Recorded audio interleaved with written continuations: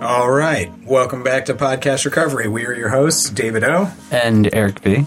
All right. We are joined today by our also cross-country guest, Eric. How you doing today?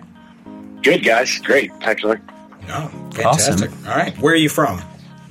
Oh, that's a loaded question. I reside in northeastern Tennessee at the moment. Cool. So I'm actually not too far from you guys, but No.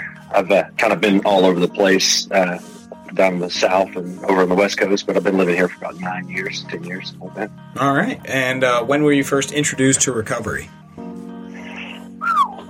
16 years old was the first time I was put in an institution.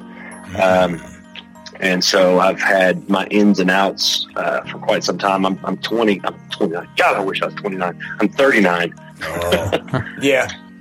All right. Yes. Yeah. So I'm 39 now. 23 years ago. Jesus. Had my runs with it, you know. Oh, I'm sure. And how long have you been clean? For 686 days today, since March 26th of 2017. Congratulations, man. And Thank you. And since we probably won't see you in the next month or so, congratulations on your 2-year anniversary. Yeah. Yeah, that's a big one. I feel I've heard anyways. But I'm just happy for today and tomorrow. Is as cheesy as that sounds, Oh, it does sound cheesy, but it's 100% It's true. Yeah. All right. Well, with all that out of the way, we're going to turn it over to you, bud. Share your story with us. Awesome. Well, like I said, my name's Eric. I 20. I keep going at 29 years. I'm 39 years old. I really am having issues with that because I'm going to hit 30 or 40 here in a couple months. But I grew up all over the place: southern Louisiana, South Texas, and Southern California. Nice. Good home type of deal. My mom and dad both been married, divorced, a bunch of different step parents. All of them I still have contact with, except for the one that died a couple years ago. Upper middle class family. So everybody potheads. Nice. Every single one of them, doctors, professionals, but they were the children of the 60s and 70s, so it's just kind of what they did. Yep. Anyways, I grew up my first part of my life down in Louisiana. Grandfather was one grandfather. My maternal grandfather was a chemist of some kind, and we'll get to that later. Yes, I figured that was going to come into this. Anyway, so he was apparently a real son of a bitch. He died when I was 5-6 years old. Just angry, drunk, womanizer, whole 9 yards. And one of my earliest memories was being, like somewhere between around 4 years old before he died. He'd hold me outside of this little. He lived in this lake house, and he would take me out into this little boat and hang me outside of the boat. I would be in the water hanging on the side of the boat. He would give me one of those little Miller Lite ponies. You know what I'm talking about? The little small Miller Lite. And until I would finish one of those, I couldn't get back in. I remember being scared of turtles biting my toes and things like that. Fucking gators, man. Yeah, that too. Yes, exactly. And so that was probably my first memory of alcohol, being that little. And Louisiana is kind of like a cultural thing of drinking. It's there's always a festival, there's always music, there's always a reason to drink. Today has a Y in it, or letters. Let's drink. Yeah. But like I said, parents. My dad was a corrections officer over in Texas. He had moved over to Texas at some point. Oh shit. Worked in the penal system and was a high-ranking member there. But I used to remember being.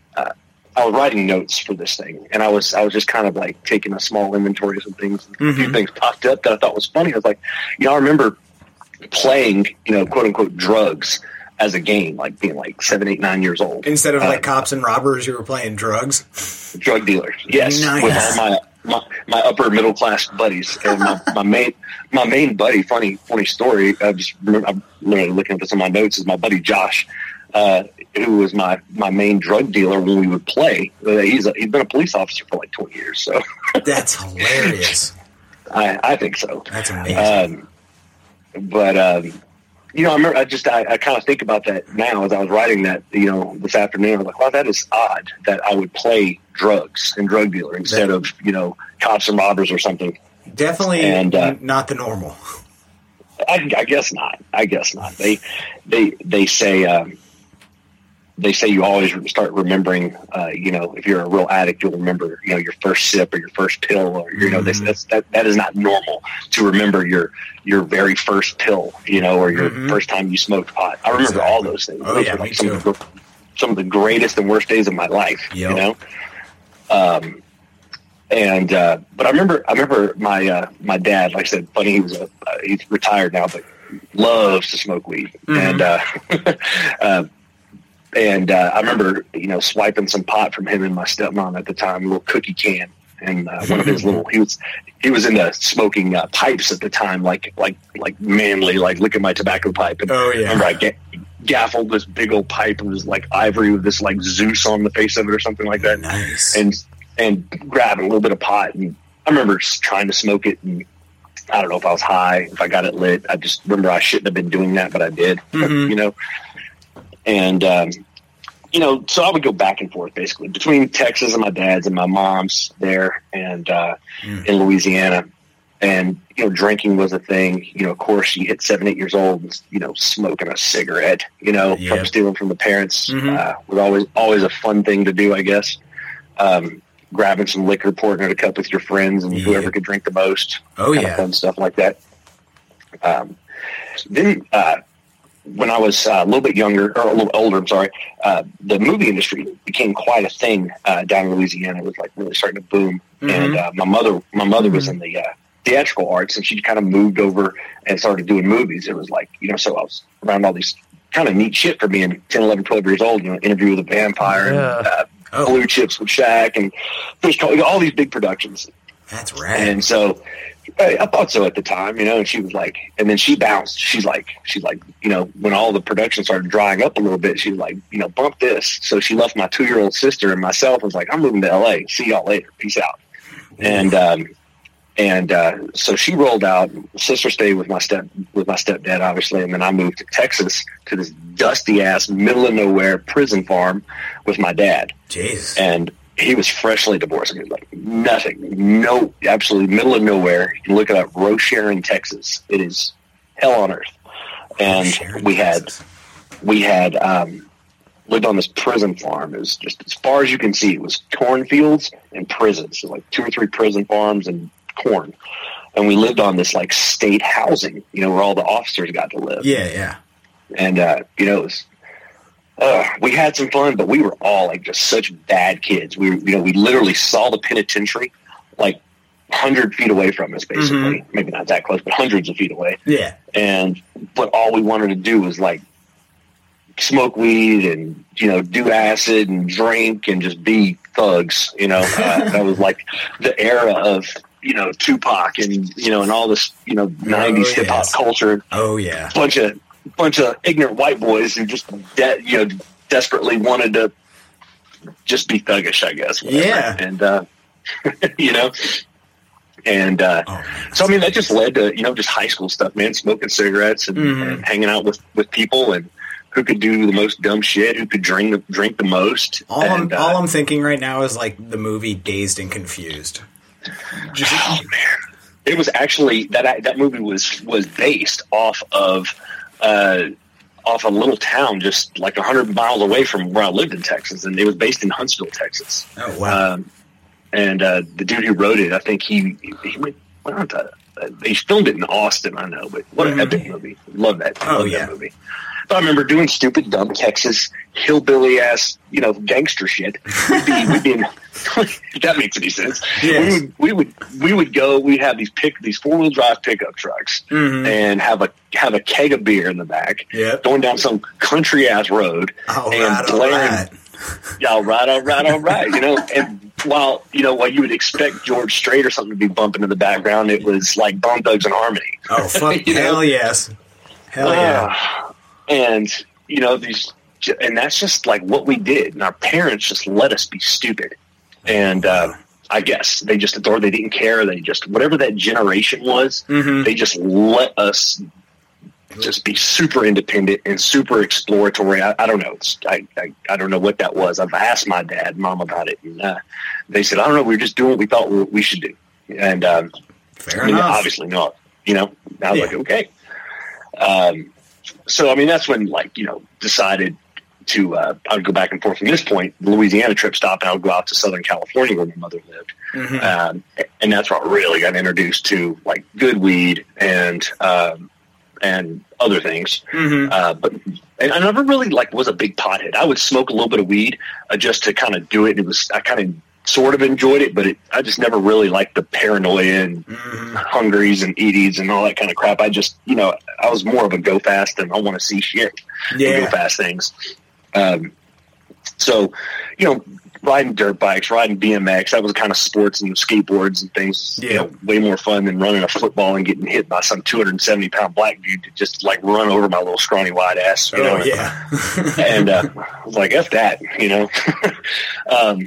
so then came like some pills, man. And that's really, really, I remember taking, I was 15, I was in a little band. And I went to my grandmother's house with my other guitarist and lead singer, and my uncle gave me a little blue pill. It was a Valium Mexican, whatever they said, Mexican Blue Valium 10. And that was like one of the most like eye-opening, awakening moments of my entire life. Like I realized like I could artificially create happiness with this little thing. Ooh. And then I puked up that Mad Dog 2020 everywhere. But sounds about right. But yeah, that's so. I had an adverse reaction to Valium in high school. It was very strange. I woke up one day, took way too many of that, and I was also taking I had this migraine medication. I can't even remember what it was, but it was basically speed. And I was taking some Adderall too that I was buying illegally from friends, and woke up and kind of had kind of a mental lapse or break. But that's what happens when you take too much drugs, apparently. So I got to I was in 10th, 11th grade, maybe 11th grade at this time, and just had a bad reaction and just made a fool of myself at school and just broke down and went to my first bit of incarceration, not incarceration, but institution. So I was there for about 2.5, 3 weeks. And something happened with insurance. I'm not sure, but they were like, well, you can't stay here anymore because you can't pay for this. It's this really nice facility, bunch of Jewish people and things like that. It was like I was there with I remember there was like a Clearasil model there. I was like, what's up, girl? It's like, and there's stuff like that. I was like, and anyway, so I get out. Yeah, I haven't heard Clearasil in forever. That brings back memories. Yeah, that's a 90s reference. Yeah, exactly. So, I was like, oh, yeah. You're like, what's up? And there was a girl who was a self-proclaimed Jewish witch. I'll never forget her. And there was this dude, his dad was like the guy who invented selling cell phone time. However that works, apparently he was loaded. What? And his dad I'm sure. offed himself in front of him, and he was, doing things. But good God, it was this hiring place. Anyways, lost insurance, had to come home. I remember smoking a cigarette in front of my dad. I remember just the idea, like, fuck it, this is what I do, Dad. Yeah, I'll try not to do drugs anymore, until I see them in front of my face again. I learned absolutely 100% nothing. And that sucks. It really does suck. I remember coming out with no hope, no optimism. I just missed my friends and missed being wild. That's all. Did you at least hook up with a Clearasil chick? We kissed in a bathroom, and that was about it. Ooh, that's a score. That's a rehab score, man. Yeah, it was, hey man, 16 years old or whatever. So yeah, exactly. You were more worried about the Clearasil chick than recovery. Fuck that. Yeah, that's funny. I haven't thought about her in a long time. This is fun. I think my wife's in the other room listening. Clearasil, huh? Let's see, where was it? So anyway, so that was that first little bit of institution. Moved out to California. I'd go back and forth. I would run from I'd piss off my mom, go out or come to Texas, piss off my dad. I went back and forth, I think like 6 times over the course of 2 years. Jesus. And just pissing off everybody. Mm-hmm. And, you know, and then I wound up having a kid at 17. Well, actually, back up. August 12th, 1996. I was 1 month and 1 day away from turning 17. Mm-hmm. And I was on the prison farm, and I got loaded. I mean, fucking ripped on Valium and Somas, which is a muscle relaxer, which I must have been like, we used to call them Soma comas. And, and a bunch of Jose Cuervo. And, man, I went out on this, like, stealing binge. I broke into all the prison, like, police-type cars. I stole guns, badges, police vests. I mean, all this crazy. Yeah. And I woke up the next morning like, was this a bad dream? You know, and literally it was like, I looked over and there was a fucking vest, a bulletproof vest and a pistol on my dresser. I was like, oh God. Oh, shit. And like I left this trail of like stuff all the way to my door. I mean, it was like, you know, I was 1 month and 1 day from turning 17. I played the legal game, did probation, that kind of thing. Yeah. Never had to really step foot in jail. I hate to say it, but I didn't learn my lesson. You know what I mean? If I would have like been in trouble, I probably would have. I'm not committed. I took 9 felonies, 9 civil suits, and 26 misdemeanors away with me that night and didn't do 10 minutes in jail. What the fuck? Yeah. That's unbelievable. Yeah. And like, you know, a month and a day away, I'd been 17 and could have been incarcerated as an adult because there was handguns and this and that involved. And you know, federal, you know, state property, and just, it was a bad deal. I mean, and like I say that now with way more of a straighter face than I used to. I used to kind of laugh, like, I can't believe I got away with this shit. And now it's like, man, that really could have fucked me up. Yeah. That could have turned out way worse. Yeah, but I think it kind of did because it still gave me this like, damn, Eric, you're an invincible motherfucker, you know? You just keep getting away with stuff. So then I was like, I got addicted to the thrill of going out with my boys and, you know, jacking speakers and cars and stereos. And, Yep. Whatever I could do just to do it. It wasn't really about money. It was just the thrill of going out and doing these things. Oh, I'm right there with you, man. You know, and that was stupid. I hate a thief. Fucking hate a thief. And that's what, you know, just that was so much fun. Go bust a window and grab somebody's shitty radar detector, you know? Whatever. Yep. Sell it for $20 and, you know, buy a sack or something, but whatever. So about that time, you know, then I got introduced to acid, which was holy shit. I have mixed emotions with acid. I think everybody does. That was such a fun thing. I wish that wouldn't have been like a bad thing because I had really thoroughly enjoyed that, you know. But I had a kid when I was 17 in high school, and was this in Texas or California? This was in Texas. Okay, and I had just moved to California. One of my little go back and forth. So I was like, oh fuck it. So I moved back. Try to do the right thing. Quit school. Got my good enough diploma. That's a GED, if you don't know. Nice. I've never heard that before. and you know, tested out. Got my GED, and was like, okay, time to be responsible. I had moved to LA. Was going to like, I was going to, you know, go work for the studios and this and that, and then all that shit happened. I was like, oh my god! So I came back to Texas. Tried to like do like the adult shit with her mom, with my daughter's mom, and you know, got this job like $8 an hour, like grinding these pipes, and it was like I would go to this job and wear all these clothes, and like in Texas, it's fucking hot. I don't know if you've ever been to Texas in August, but it sucks. I mean, it's hot, and so you have to wear all this gear, gloves, hats, and long sleeve shirts. And I would grind this little like 45-degree bevel on pipes all day long, and it was just hot. And I'd put it in a machine one day, in this little thing, and you had a little foot controller, and I was cheating. I took this like little stone and put it in there. Like, fuck this! I'm not gonna put my foot in this thing. I'll just put this, and it'll always turn. It'll make my job easy. Remember, it caught my sleeve and started ripping damn near my arm off my body. And I was like, you know, fuck this. I'm joining the Navy. Yeah. So I joined the Navy, and that lasted for about 5 weeks.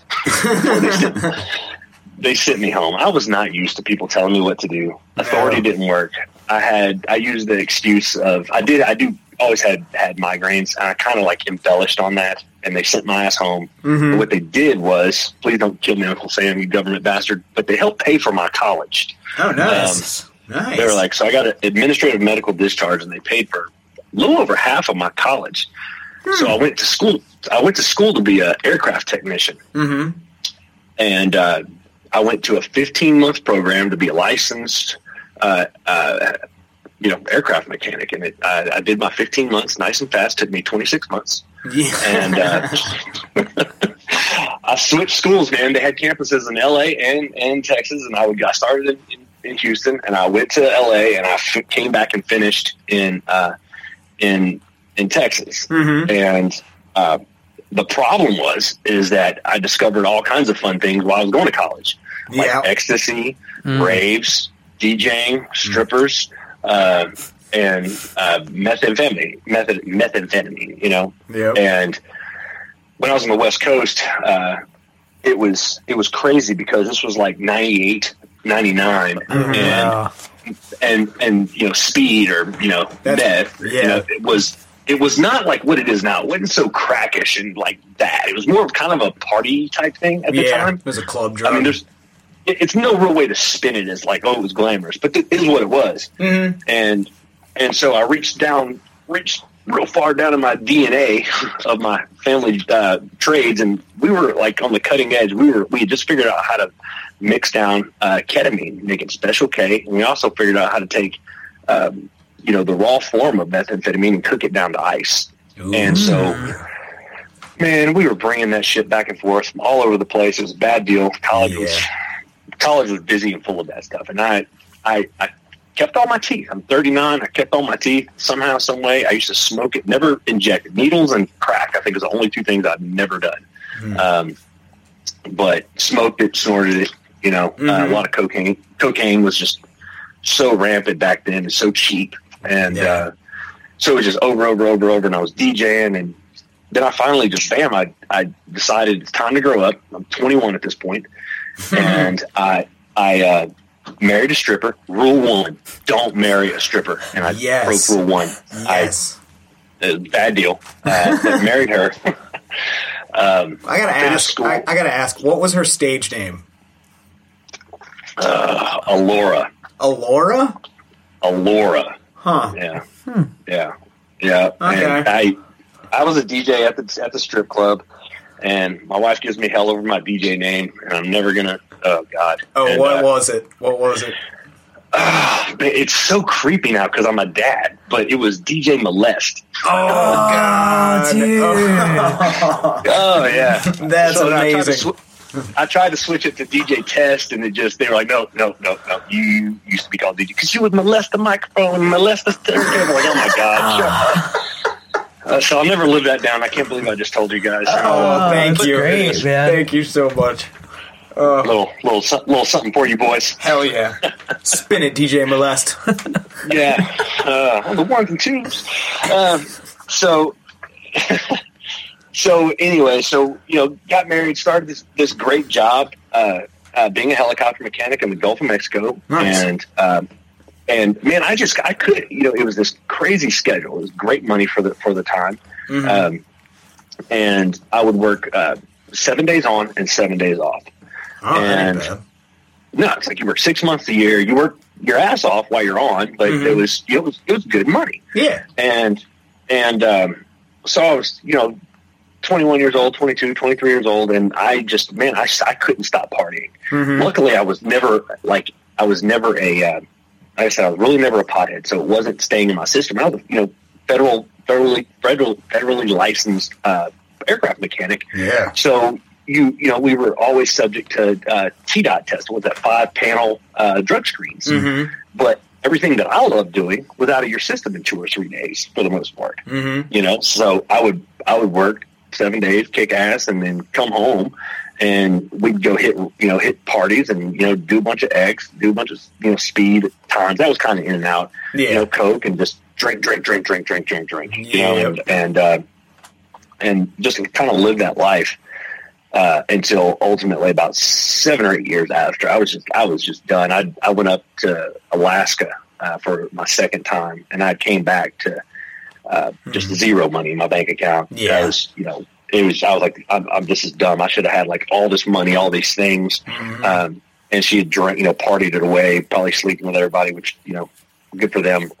And, but I had my daughter. I had my older daughter who lived in the town with me. I never saw her. It was she was jealous of that relationship. And we had a daughter. My wife and I had a little girl, and she was subject to so much bullshit. You know, my bullshit, her bullshit. Her family was trash. It was, you know, a bunch of crystal meth involved and lots of things like that. And that's when it was trashy. I mean, it always was. Don't let me say it like that. But at a certain point, you just become a fucking junkie. You know? Oh yeah. And I was trying to fit in. I was like living this life where I was kind of like trying to fit in and just be accepted, and, you know, and I was tired of it. Really, I got to a point where I quit drinking for you know, several months at one point. Kind of gave that up and just wanted the acceptance of her for whatever reason, and just I started to get on crystal again. And then I took this job where I was working 14 days on and 14 days off. So now I had more time. And I was just fucking loaded. Now I'd be loaded for 10 days straight. And then I would take Xanax to come down from these binges, you know. And then it was just this vicious cycle. I mean, vicious cycle of uppers and downers. And I remember coming home and just being on my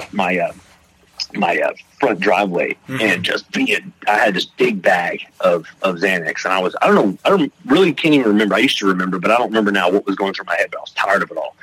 And I just started eating Xanax and, bars. And, I called my dad. My dad lived, about an hour and 20 minutes away. And for whatever reason, he happened to be visiting in that town and was like literally 10 minutes away. And I was like, I had like my moment of clarity when I called him and my stepmom and was like, I am a raging drug addict. I'm just completely off my rocker and I can't stop eating. I'm sitting there eating. I'm like, I've had, I don't know how many Xanax right now. And I woke up. I don't even remember when I woke up after that point. I was eating it like a bag of popcorn. Oh God. And, so imagine the whole stomach pumping. I went to, Jesus, woke up, hospital, coming flashes of waking up in the hospital, stomach pumps, the whole, I don't know if nobody's ever had their stomach pumped with the charcoal infusion fun way and been cathetered by a big old burly nurse, and you can't, you got tubes at both ends, bud. Yeah, buddy. That sounds awful, man. You haven't lived. Yeah. And, so it came out, went to, rehab part 2. And that I left. I was like, I felt like I was in like a state-run rehab facility. They wanted me to clean. I was in there with a bunch of who I was 5 years prior, who I thought I was better than at this point. Yeah. And just I walked away and got my shit together and just left. I left everything behind. And I went and lived with I begged my grandfather. My grandfather, the greatest guy I've ever met in my life. He was a full bird colonel in the U.S. Army. And nice. I begged him. I'm like, Papa, like for the price of a car, a cheap car, I could go get this help. I've been doing this research, and there was an outpatient facility in the Woodlands in Texas, and a really nice place up in north of Houston. And I went, and it was this fantastic IOP.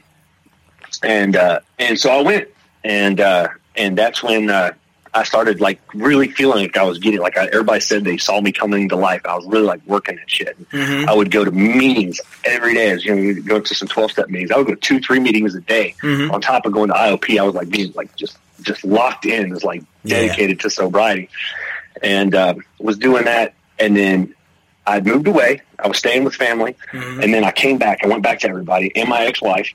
And within 48 hours, I was drinking, which I hadn't drank in like several months, even before that. Yeah. Was drinking immediately and taking pills again, and relapsed and had an overdose for the second time in like 3 months on Xanax. Like bad. There I was again at the hospital, detoxing, getting this shit purged out of my body. Like, what the fuck am I doing?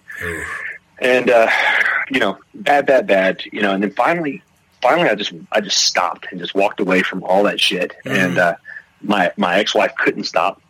I had this like crazy, I was working again at this time. I did this massive plan to take my daughter. I was married, and I went and picked her up as soon as she was in preschool, and went and grabbed her middle of the day, deregistered, and went out and hid in Louisiana. And I had custody of her, and then I was trying to live life. Gave her back to my wife, who thought she was clean. She wasn't. Yeah. And started, when she went back, I kind of felt guilty about that and started drinking heavy, and got back into the music scene, and was doing making some decent business moves in the music industry in Louisiana at the time, in Texas, Gulf Coast, and you know what that is. That's all revolves around drinking and partying to excess, and cocaine and just everything. I got my first DUI one day, and that sucked. And I'm probably missing a few beats. I'm just trying to stay on track with a few things. And I lost my job. That's what happened. I'd gotten in this relationship with this girl. That's where I was going. Got in this relationship with this girl, had a baby. Baby died the day it was born. Oh, Jesus. A month or two later, I lost my job that I had for quite a while. Good job. And my music business had kind of been taken away from me because somebody's lawyers were bigger than my lawyers. Yeah. I can't tell you who that music artist is, but I'll tell you off the record one day. Yeah. He's an asshole. And I said, fuck it, man. I took my last $800 and I moved to the middle of nowhere, Tennessee. And just to start over, I answered a 3 or 4 month old advertisement for a job for this little company in Tennessee. The guy on the other end said, yeah, I got a place for you. Come on up. And I just took my shit, and I had like a couple guitars and tools and some, a couple clothes, and just moved to Tennessee and restarted life, and met a beautiful, beautiful woman, married her, had a kid with her, got custody of my daughter from my previous marriage. Life opened up. Actually lived in a house that I'm getting ready to close on and sell to buy a new house for the first time. Here this week we buy a new house. Nice. Man, before I moved here, right before we moved here, I looked at my Social Security thing. They tell you how many times you've moved. From the time I was 18 till I was 32, I had moved 34 times. Jesus. Oh my God. Yeah. And I was like, holy shit, I would just bump and run and hide and just be terrible. And so I've been living here. And also this is like my longest stint in recovery too, is staying put. But but man, I got super involved in the community, still drinking at this point, no drugs. Yeah. And ran for city council, lost by 62 votes. And a curse, I think it kind of damaged the old, my pride a little bit. Yeah. And lost my grandfather. All that shit happened like a 2 or 3 month time frame. I was like, damn it. So that kind of hurt. And then, man, I think I started drinking a lot heavier. And I really started watching Mad Men too. And if you've ever watched Mad Men, you really want to smoke cigarettes and drink whiskey. So I was drinking hard liquor again. Anyway, so fast forward a little bit, and I'm fucking around with my kids on the boat, and I hurt myself, and I go to the doctor because I hurt my wrist really bad. And so like, oh, well, here's a little pain pill. Oh yeah. And I'm like, okay, here's my old friend, and it was just off to the races. I mean, you know how it goes. It just doesn't take any time, and it was just full blown, man.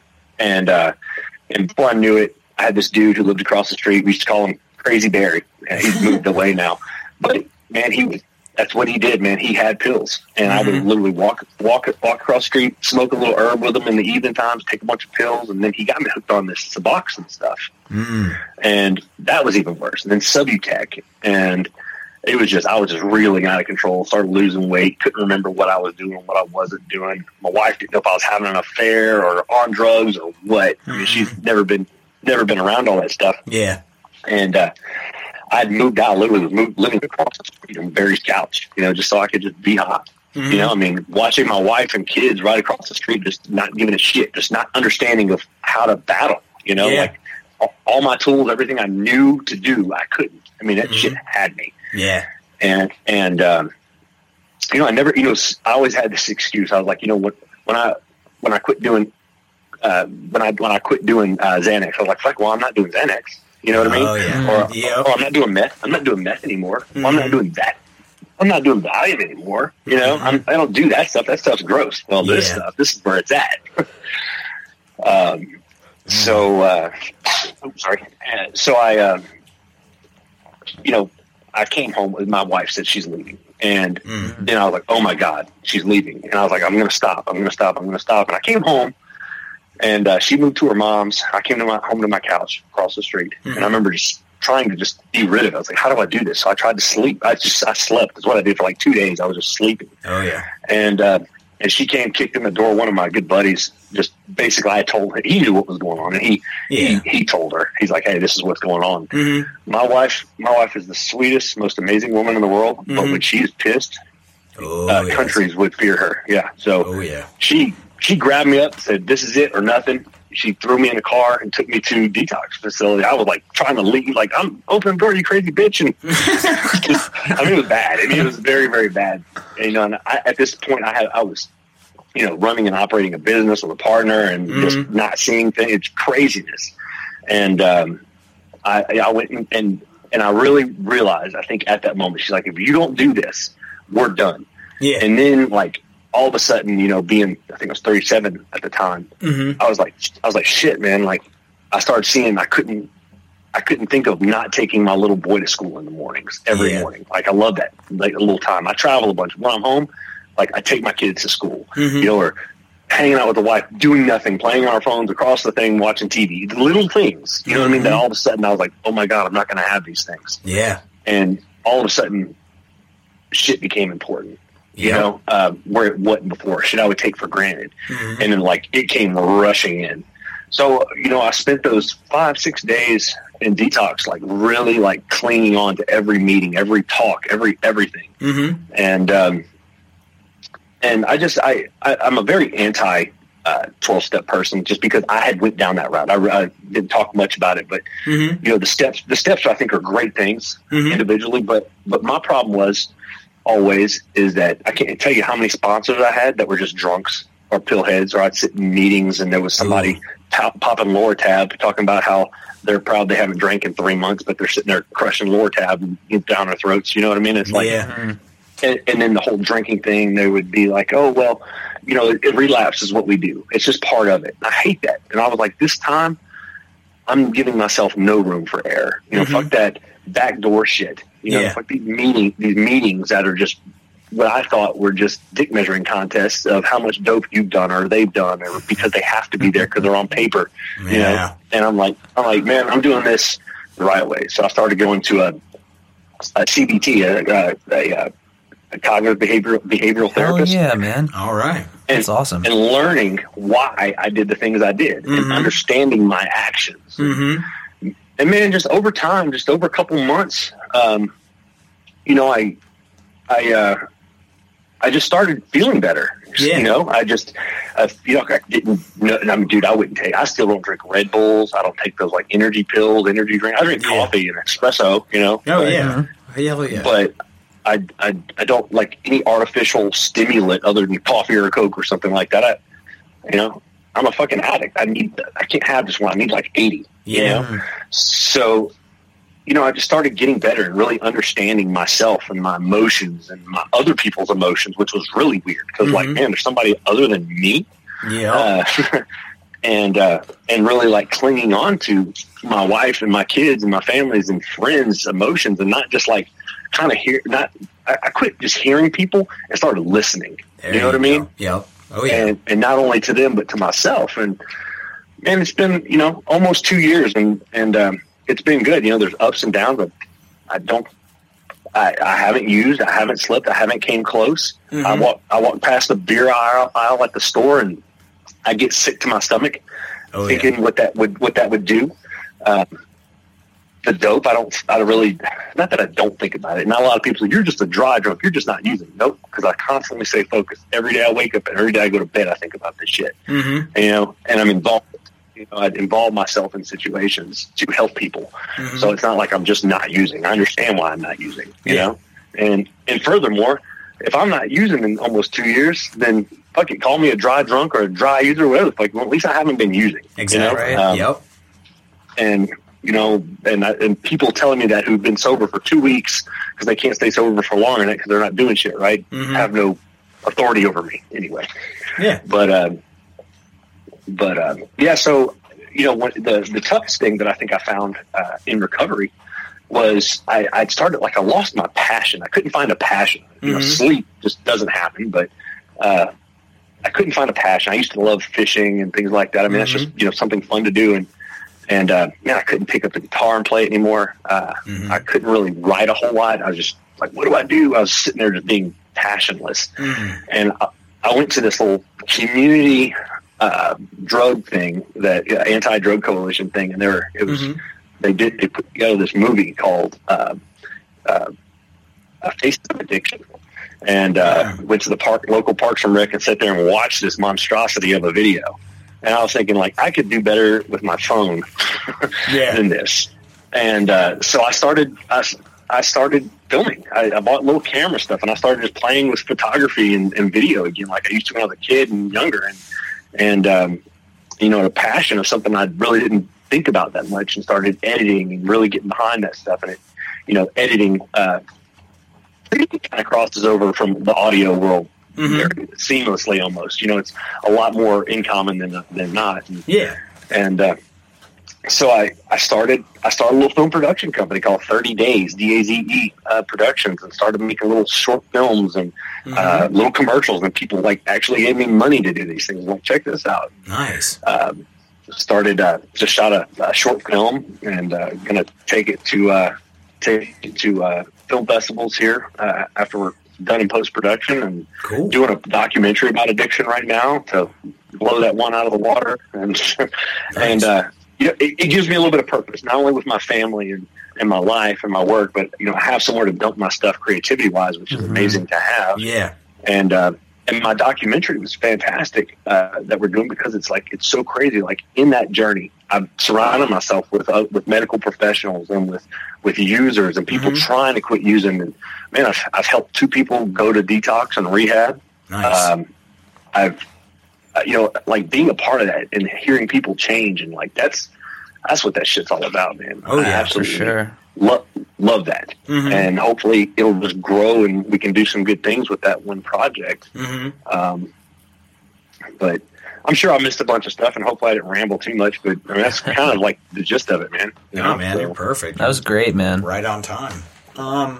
Fantastic. Well, what's the name of that documentary, real quick? Give yourself a plug. It's called Subculture. It deals with it's about Suboxone. Nice. And if you go to www.30daysdazeproductions.com, you can find us on Twitter and Facebook. And at the website, we've got a couple teasers out, some of the other stuff we're doing. So nice. It's really cool, man. Yeah. We're always happy to fucking plug other people. Cool. Very cool. Where am I going to start? Do you want to start? You want me to start? You start. I'll start? Okay. Let's see. There's a lot of, like, parallels between, like, you know, creativity wise that I can really relate to with your share. I guess the one I'll start with here is, you were in the music scene for a while, you said, right? Like, one of the reasons, like, when I moved out to Chicago, one of the main reasons I went out there was to kind of just, like, try to take music to the next level. And I was clean for about 2.5 years when I moved out there. And, you know, you're talking about that, you know, staying up till 4 a.m, the drinking, the coke, like, you know what I mean? Like, you're not working a normal 9 to 5. You're working this ridiculous cycle of time that doesn't make any sense. Like, being, like, clean, right? And, like, being a part of, you know, a scene. Like, you know, I mean, video is a lot more tame, depending on your subject matter. But, you know, with music, like specifically, like, have you had any issues with, like, you know, trying to do anything musically while being sober? Like, is there anything that kind of like, you know what I mean? I've been to a couple events. You know, my kids, I love music. So does my wife, and I've got a 21-year-old, 18-year-old stepdaughter, 16-year-old daughter, and a 6-year-old son. And we give concert tickets. We give musical tickets to our kids. You know, like we immerse them in the art. So, you know, for me to not go to a concert and be around music is, you know, not going to happen. So, I mean, I've been around plenty of times where there's been, you know, I don't like it, you know, when I go to a place and they've got beer and somebody sitting next to me, damn near spilling beer. I mean, I get really annoyed. My patience is super, super low. I just let go of a guy. I'll give you a parallel. I just let go of a guy who did some work with us on this short film. And, you know, he was showing up, him and this other crew member were showing up, you know, just high off their ass. I'm pretty sure it was coke, no sleep. You know, and we've got professional, you know, good, you know, and crew out here, you know, and we're waiting on them to show up. And, you know, and I got no time for that shit. Yep. Like, you know, and, you know, so my patience level's down. So it's not like a tempting factor, but it's definitely around. I mean, it's definitely around. Even in my professional career, you know, I buy and sell helicopters, airplanes, parts, and things like that to put food on the table. And so I travel a lot, and I find myself in, you know, customer meetings all the time. And, you know, I remember I was at this little place with this customer of mine, and I had to go over and buy some drinks for him. I remember going and buying one drink. It was a margarita of some kind. It was $25. Oh my God. Yeah, I was like, I don't remember doing this, but I definitely would have probably had about 9 of them if I'd have been drinking, you know? And I remember being just so annoyed being around that. Yeah. But yeah, I mean, back to the whole thing, like, you know, being in a creative field, you're definitely going to have the pot smokers and some of the go fast stuff just running around. And it's annoying. It's not tempting. It's annoying. Love it. But I'm very upfront with everybody. I mean, like I said, my fucking company's name's 30 Days, and I tell everybody I don't do bars. You know, I got approached by a damn bar to do a commercial. I'm like, no. You know, so I'm real careful about that kind of stuff and the content of my you know, of what I'm doing. You know, I am careful about that and tell people. And I think I learned from this last little hiring thing where I had this kid involved, you know, that I'll just be a little bit more stringent before I bring anybody on. With that kind of stuff. Oh yeah, the go fast stuff. I love that. Yeah, like if I need to do like an overnight edit, like a few years ago, it'd be like, I need that go fast stuff. I never thought about calling it the go fast stuff. That's great. I got a question that's sort of so you have a whole bunch of kids, all 4. Some of them sort of grew up through your addiction. How have you approached that with them? And since there's talks of it being a genetic thing, are you afraid of your kids going down that route? And like, how would you deal with it? 100%. When I came home from detox, my oldest daughter, she's in college in Texas now, and she was living here working with me. She went through all that, and I came home and like, man, I had emotion like crazy. I cried. I set them all down. I was like, I'm embarrassed. I am sorry. You know, especially Lindsay, my oldest.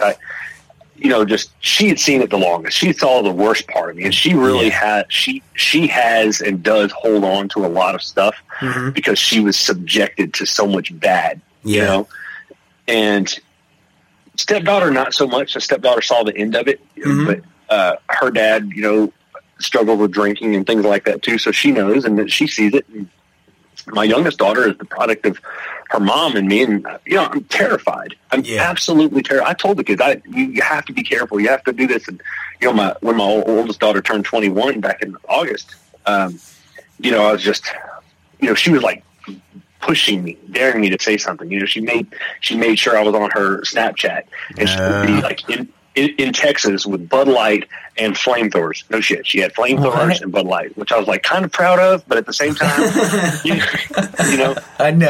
I can understand that. Yeah. And the flamethrowers, that's kind of cool. Like, exactly. Yes. And I'm just like, you know, just enjoy the flamethrowers responsibly and sober. But you know, I can't tell her or these kids, I can't expect them to just never let a drop of alcohol hit their tongue. I can't expect them to be at a party without a blunt passing around. Yeah. I really hope that, that they're going to hit a club and there's going to be Coke and shit going on in the bathroom, or Molly or whatever. I think that's the new thing is Molly. I'm not even sure what that is, but they're both there. Yeah.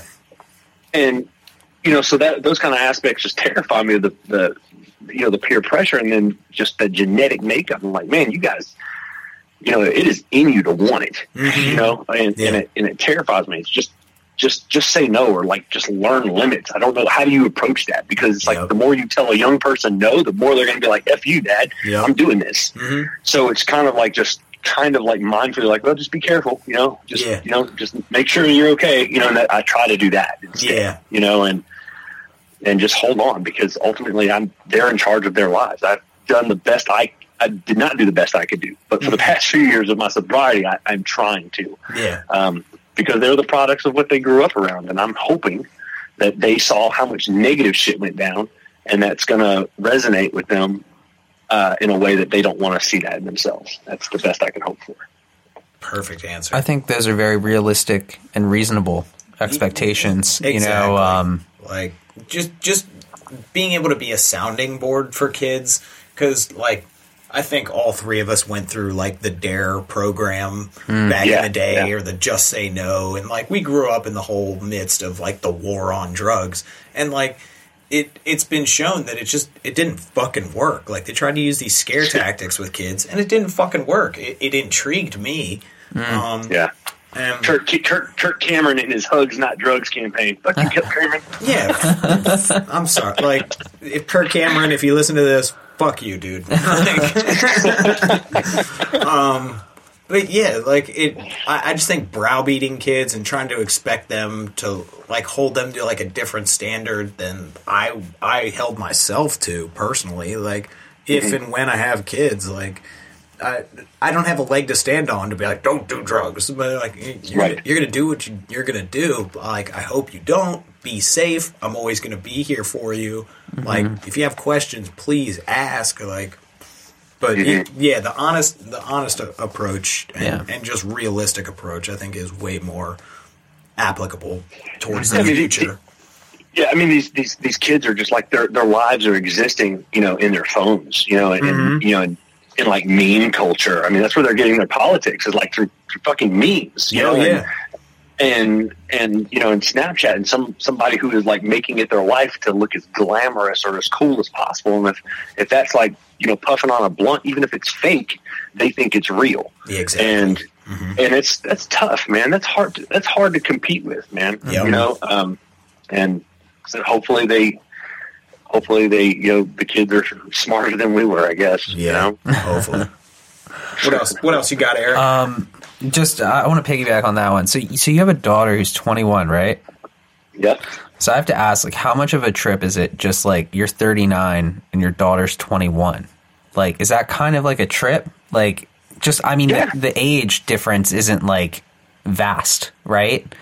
I've always found that kind of yeah, when I was 21, my mom was fucking 50-something. Yeah, so I'm just curious from your perspective, is that how do you look at that relationship obviously differently than your youngest child? It's completely different. From youngest to oldest. So Lindsay, was just always, we grew up together, and she probably saw me more like just a older brother. Really, because in the beginning, I had a hard time saying I was 39. I was telling you I was 29. I think I'm 17 half the time. I still say word and dope and let's get it. I listen to hip hop. I remember thinking 40 was so old when my parents were 40. I was like, you old bastards, and I don't feel anywhere near that, even though it's approaching in 6 months. Yeah. And I just, my daughter, we listen to a lot of the same music. We go to concerts. So does my wife. It's kind of the same way. And it's, I'm really ashamed, ultimately. I think, of a lot of that stuff. The shit that I put her through because I didn't act like her dad like I should have. I think the responsibility of maybe I shouldn't have listen to the music that I listened to in front of her. Maybe I shouldn't have had the parties that I had in front of her. No, I didn't have blowout on the table in front of her or anything like that. But it was going on in the back bedrooms, you know, and I wasn't very responsible. And now it's like, oh man, you know, so I'm like preaching, like, you got to go to school and you got to get an apartment and you got to get a credit card and here's how you do that. So it's like, you know, it's, I almost feel hopeful like it's not like a little too late. You know what I mean? I missed out a lot with my oldest one. I did. That is something I will go to the grave regretting doing wrong, is being a dad for her correctly. Yeah.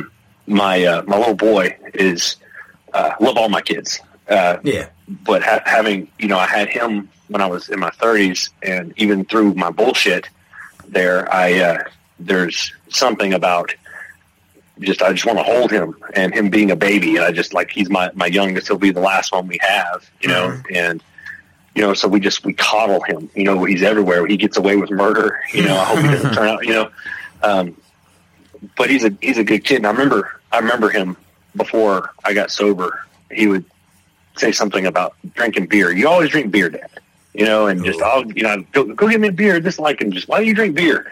And even in a, you know, addicted to pills and, you know, Coors Light drinking, you know, mentality, like, what am I doing? You know, and I was kind of hoping that he would have forgot about that in 2 years, you know, almost 2 years time. And about 2 months ago, we had an IBC root beer, you know, and he's like, oh, I'm drinking beer too. You like to drink beer too, Dad, right? I'm like, not really. And he's like, oh, that's right. He's like, why don't you drink beer anymore? I kind of saw it. I was like, man, he realized that I don't drink beer no more, you know? And I was kind of hoping he forgot all about what it is. I know we can't erase beer from the planet, but at least that memory I was kind of hoping would fade, you know? The kids in my world, man. My wife is like, you know, she's amazing. I mean, who would stick with somebody just, you know, spending money and spending time away and just, you know, shoving shit down their nose and they're putting in their stomachs and just paying all their attention and love and energy into that than their family, you know, and still stand there and say, all right, I'm giving you one more chance.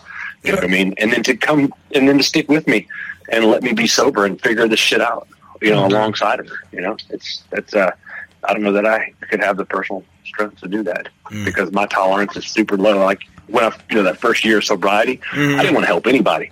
Yeah. I didn't help anybody. I was like, y'all are all a bunch of fuck ups and I hate you all. Like, stay away from me. Yep. You know, I had no patience. I had some buddies who drank. You know, I severed a lot of relationships, a lot. That first year, I was like, you know, screw you guys. I don't want to be around you. And a lot of them probably got left wondering what the hell happened to Eric, because I wouldn't even call them. I was just like, man, screw you guys. I don't want to be around it. Yep. So I just cut them off. Just cut them off. Deleted phone numbers. Quit talking to them. Quit going by. And I wonder what's wrong. Why does he hate me? I don't hate you. I just don't want to be around you. And I never even told him that. But now, you know, after I hit the year mark, when I hit the year mark, I got on social media and told everybody in the world. Because when I went to rehab, I told everybody I went and had an appendicitis or some shit like that. So I got tired of telling people, oh, I'm just not drinking right now. It's just not what I'm doing, or this or that. You know, 'cause I'm back on the business scene, and I remember just standing up and how liberating it was, man. Just tell everybody, like, man, I was addicted to alcohol and drugs, and I was an addict, and I've been sober for a year, and it's amazing. So, you know, nice. now it's something I talk about. Kind of went off the course there. Sorry about that. No, you're all good. All right. So, like, we say, like, in recovery, like, addiction and recovery is basically sort of like a threefold war. It's like a three-front war. It's like mental, physical, and spiritual. And you just talked about, like, the physical, just, like, removing yourself from people, places, and things, like just not having that patience for those people or those situations anymore. So you're working that one, and you talked about with the CBT. You're obviously working on the mental. Have you had any spiritual workings? Like, have you? I don't know. Yeah, I mean, that's a tough one, buddy. I'll tell you what. I was real involved in church here. I grew up Roman Catholic, and and kind of veered off, and I moved here to Tennessee, and everything is very just like Christian, like Baptist. You're all snake. You're all snake handlers out there. Snake handlers, exactly. Yes, don't shoot. Wear your snake boots. Yeah, exactly. And I was like, super involved with that. I ran the soundboard and would jump up and play a little guitar or whatever, and put a lot of faith in there. And man, when I got out, I'll be honest with you, I had zero. Not zero. I don't want to say that, but my faith in God or something. I'm still battling with that. I think I'm still to this day working that out. Like, why would God let me fuck over my kids and my family and my life and everything if he was this loving person? Like, this is jacked up. Like, why is this happening? So I still battle that very heavily. Yeah. I think I believe in God. I do. A couple months back, I discovered yoga. And while I've been slacking because I've been super busy, the meditation part of it has helped me immensely. And so you may find me just like my wife makes fun of me with my mala beads. I'll be stressed out, and I'll just sit there and be just focusing just on one little mantra, just calm down, calm down over and over and over and over again. 107 times or 108, sorry, and I'm not saying it's a Buddhist thing or this thing. I think, people need to find that higher power. I don't give a damn if it's the microwave is more powerful than you. You need to believe in something bigger than yourself. That's important. Yeah. I think, like I say, I'm anti 12-step to a certain degree, but there's something to be said for every one of those steps that is very helpful. I think I told you guys before we got started, I just, 12-step program is kind of like the government. I just don't trust it, I hear you. I love that. Yeah, to each their own, man. Yeah, but I mean, people, you can't just do nothing. I think you can't do nothing, and I think you have to know that you're smaller than something. And so me personally, I continue. I was riding with my wife today, and she said something about a church, and she's like, "We need to just go quiet when she says something because it." Somewhere between terrified and annoyed. And, and I told her, I said, the problem with these churches around here is they're filled with people, Oh, yeah. And that's something I need to figure out because we shouldn't go to church or any kind of religious thing for the people. We should go for the right reasons. Humbling ourselves before something bigger than ourselves, Yeah. So there's my spiritual talk. Cool. All right. So my next question, since you're in the film industry, I gotta ask, what's your favorite drug movie? Ooh. Oh man, somewhere between Fear and Loathing in Las Vegas. Yeah. Okay. Friday.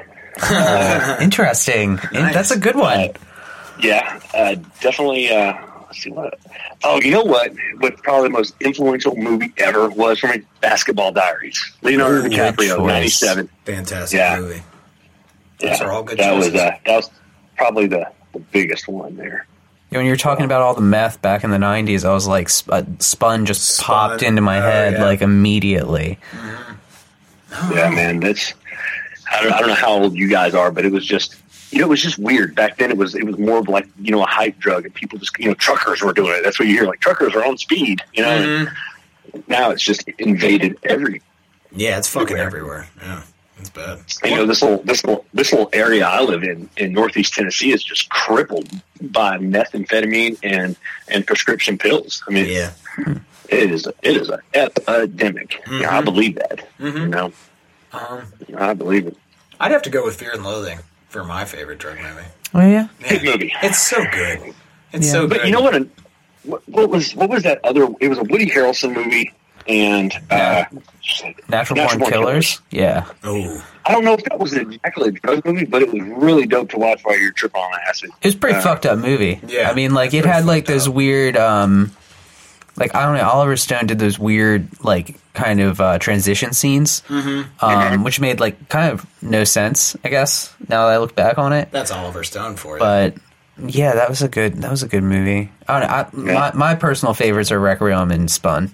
Oh, Requiem. What was it again? Requiem for a Dream and Spun. are my two favorites. I think I remember Spun. I don't remember the other one. Requiem's kind of like the most real one I've ever seen. Like, it's from a real perspective. Like, it's just so good.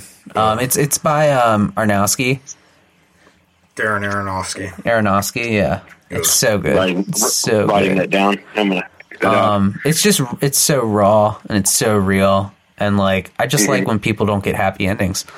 You know, let's be honest. It's not how the world works. I just so have my hands like on my face because I just know I have a qualification for certain movies like that. I don't call them movies. I actually call them fucking ordeals, because after that like hour and a half, 2 hours, or whatever it is, you're just like, it can get heavy. And I don't know. People, for anybody out there listening, like, if you're newly clean, don't run to your favorite drug movie off the bat. That's such a trigger. Oh my God. I mean, oh man, I was such a dork when I first got out. I was like, okay. I remember coming home and like, let's go do things, and it was just raining and shit. And we came home, we cooked some hot dogs and some hamburgers, sat in this chair, and just like put on like YouTube and like found every like happy, like inspirational song I could find. So I had this playlist of like this really like okie dokie shit that I would normally listen to, but it was happy, upbeat stuff. Yep. And I'm an emotional sponge, bro. Like, if I'm listening to Biggie and Tupac, like, I'm putting on a bandana and talking, like, I'm leaning back a little bit. You're breaking out the black and milds. Yes, exactly. If I'm listening to Soundgarden and Alice in Chains, I've got a flannel on somehow immediately, and I'm really depressed. I don't listen to country music anymore. I actually like some country music, like Eric Church and some of that rockin' shit that people argue that's not country. Like Zach Brown Band and stuff like that. Yeah, like motherfucker, I will put on some boots and drink some beer. I can't even, I can't listen to country music. I haven't because that I'm such an emotional sponge. I try to listen to a lot of EDM and classical, and just shit that just really says nothing. It doesn't really have words. Neutral. Yeah.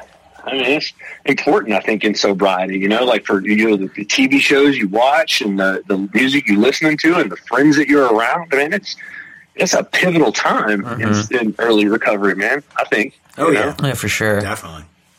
I think I know it's a cliche as shit, but I think everybody should read, that Million Little Pieces book.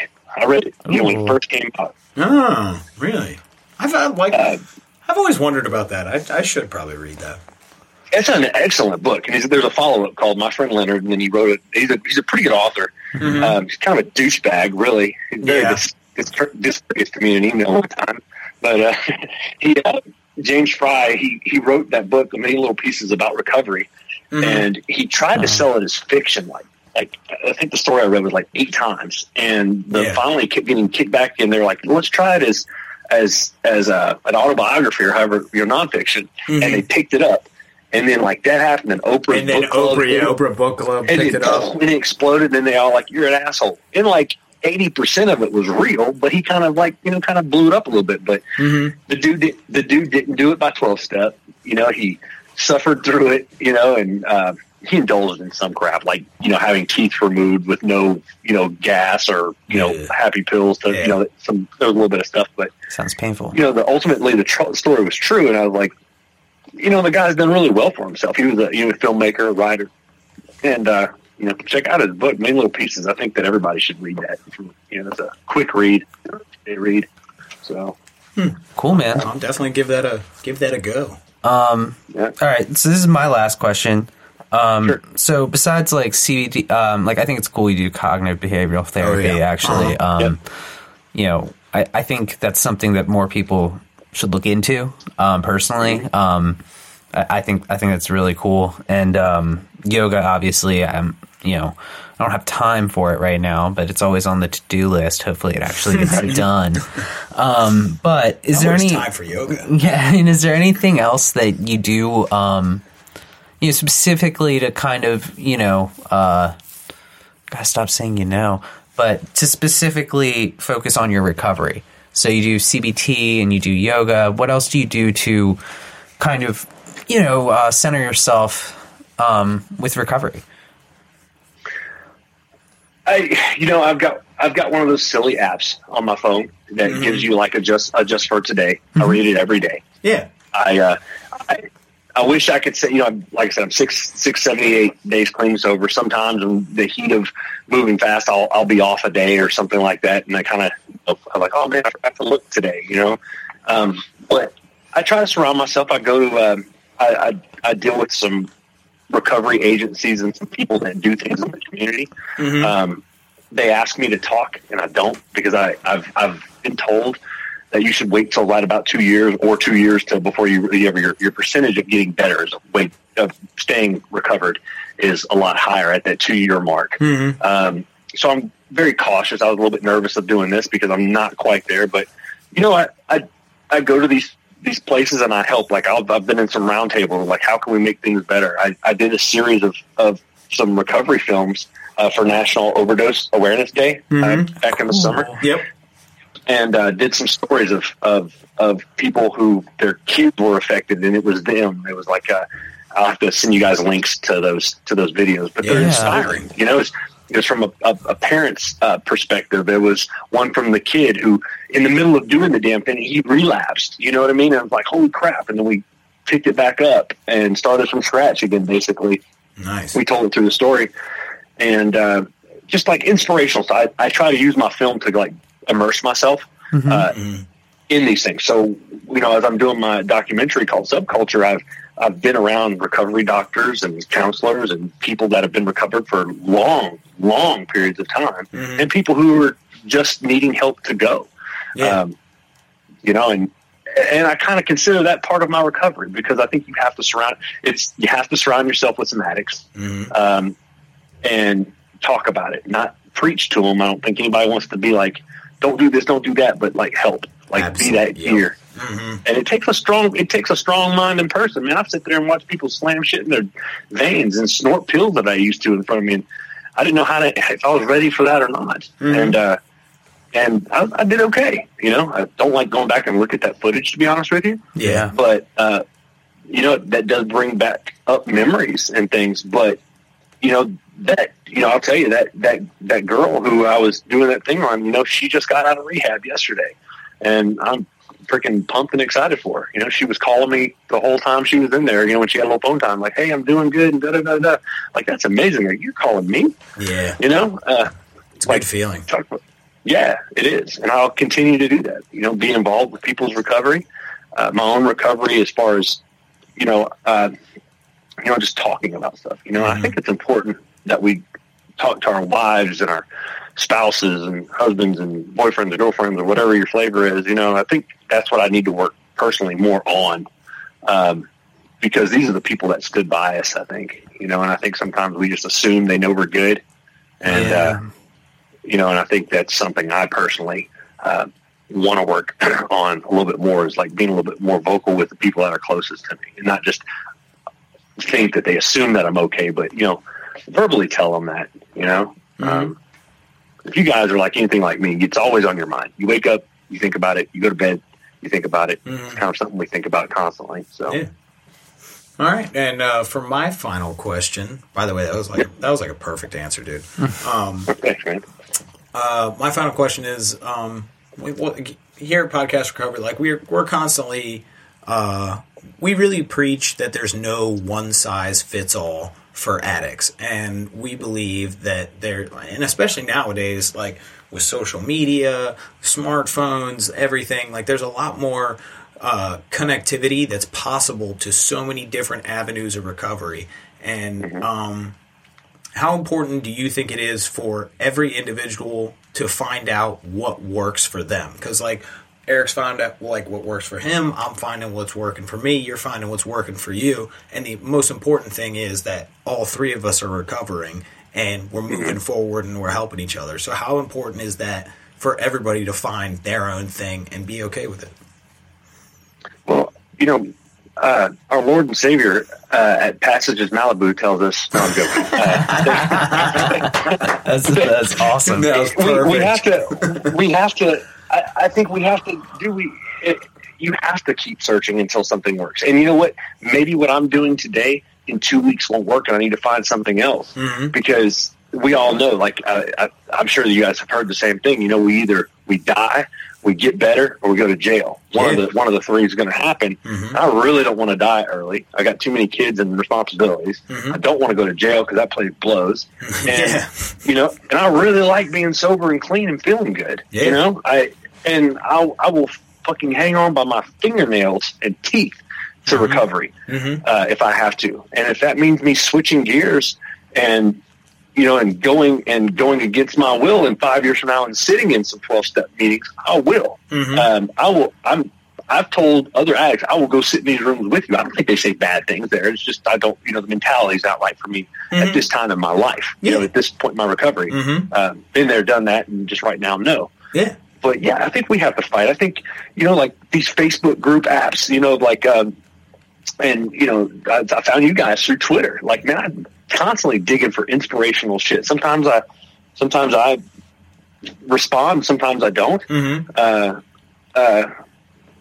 And you know, I think by reading and self-education, you know, with today's technology, there's so many options. You don't have to. I don't think you have to go to a 30-day program. I don't think you have to just go to a behavior therapist. I don't believe you have to just go to a 12-step meeting. I think there's options for people to do it. You should do it until you find what works. Yeah, I mean, totally. I think what you guys are doing are great, man. Your website and your these podcasts. I've only been able to listen to a couple of them since. I don't have a lot of time on my hands, but when I have, I've sat back and listened to a few. And this is, you know, to the ordinary person, I think they probably don't understand how important it is to know that we're not alone. You know, exactly. And that's the ultimate goal, is knowing that we're not alone, even when we feel incredibly alone, even in a crowded room. You know, so. Oh man, there you go. There it is, man. That's fucking perfect, man. Thank you so much for coming on, man. Like, man, you were great. You fucking killed it, and thanks, man. I mean, that felt really good to get a lot of shit off my chest. Yeah, honestly. So absolutely. All right. Well, do you have any final words for Jesus? I need to find a different way to say that. Do you have any closing words for the masses out there? Because, man, we're talking to people all across the world. Like, right before this, we had a guy from Illinois. Yesterday, Friday, we talked to a guy in California. We're talking to people in Scotland, man. Like, we're connecting addicts all over the world. So here's your sounding board, man. Let them rip. That's, but you know, just hang on to every second. You know, with your fingernails, with your teeth. And go. I mean, our options are death, jail, or get better. I mean, that's ultimately what it is. And just fucking fight. Used to fight to get dope. Used to connive, lie to get high. Use those strengths to stay sober. That's about it. Perfect. Oh, yeah. Love it, man. Well, we'd like to thank you for joining us today, man. Yeah, it was great. Clap track it, Eric. Hit the clap track. It's a terrible clap track. It's a golf clap. All right. Well, just don't do the little Nancy Pelosi clap. That's what God. Oh, Jesus. The condescending clap? No. It's terrible. All right. Here, thanks, guys. Yeah, man. Let me hit it with the closeout real quick. And here at Podcast Recovery, we are aiming to expand the scope of support for recovering addicts. Accessibility and convenience of helpful services is paramount to combating addiction. We work to bring the message of recovery to every addict, wherever and whenever it is needed. We believe that a powerful voice of recovery should be obtainable, practical, and at the touch of a button. Every addict deserves to hear a message of hope, and Podcast Recovery is here to provide it. All right. Well, follow us on Twitter, follow us on Facebook, check out our man's website, 30days.com, and everybody out there, stay safe and stay clean.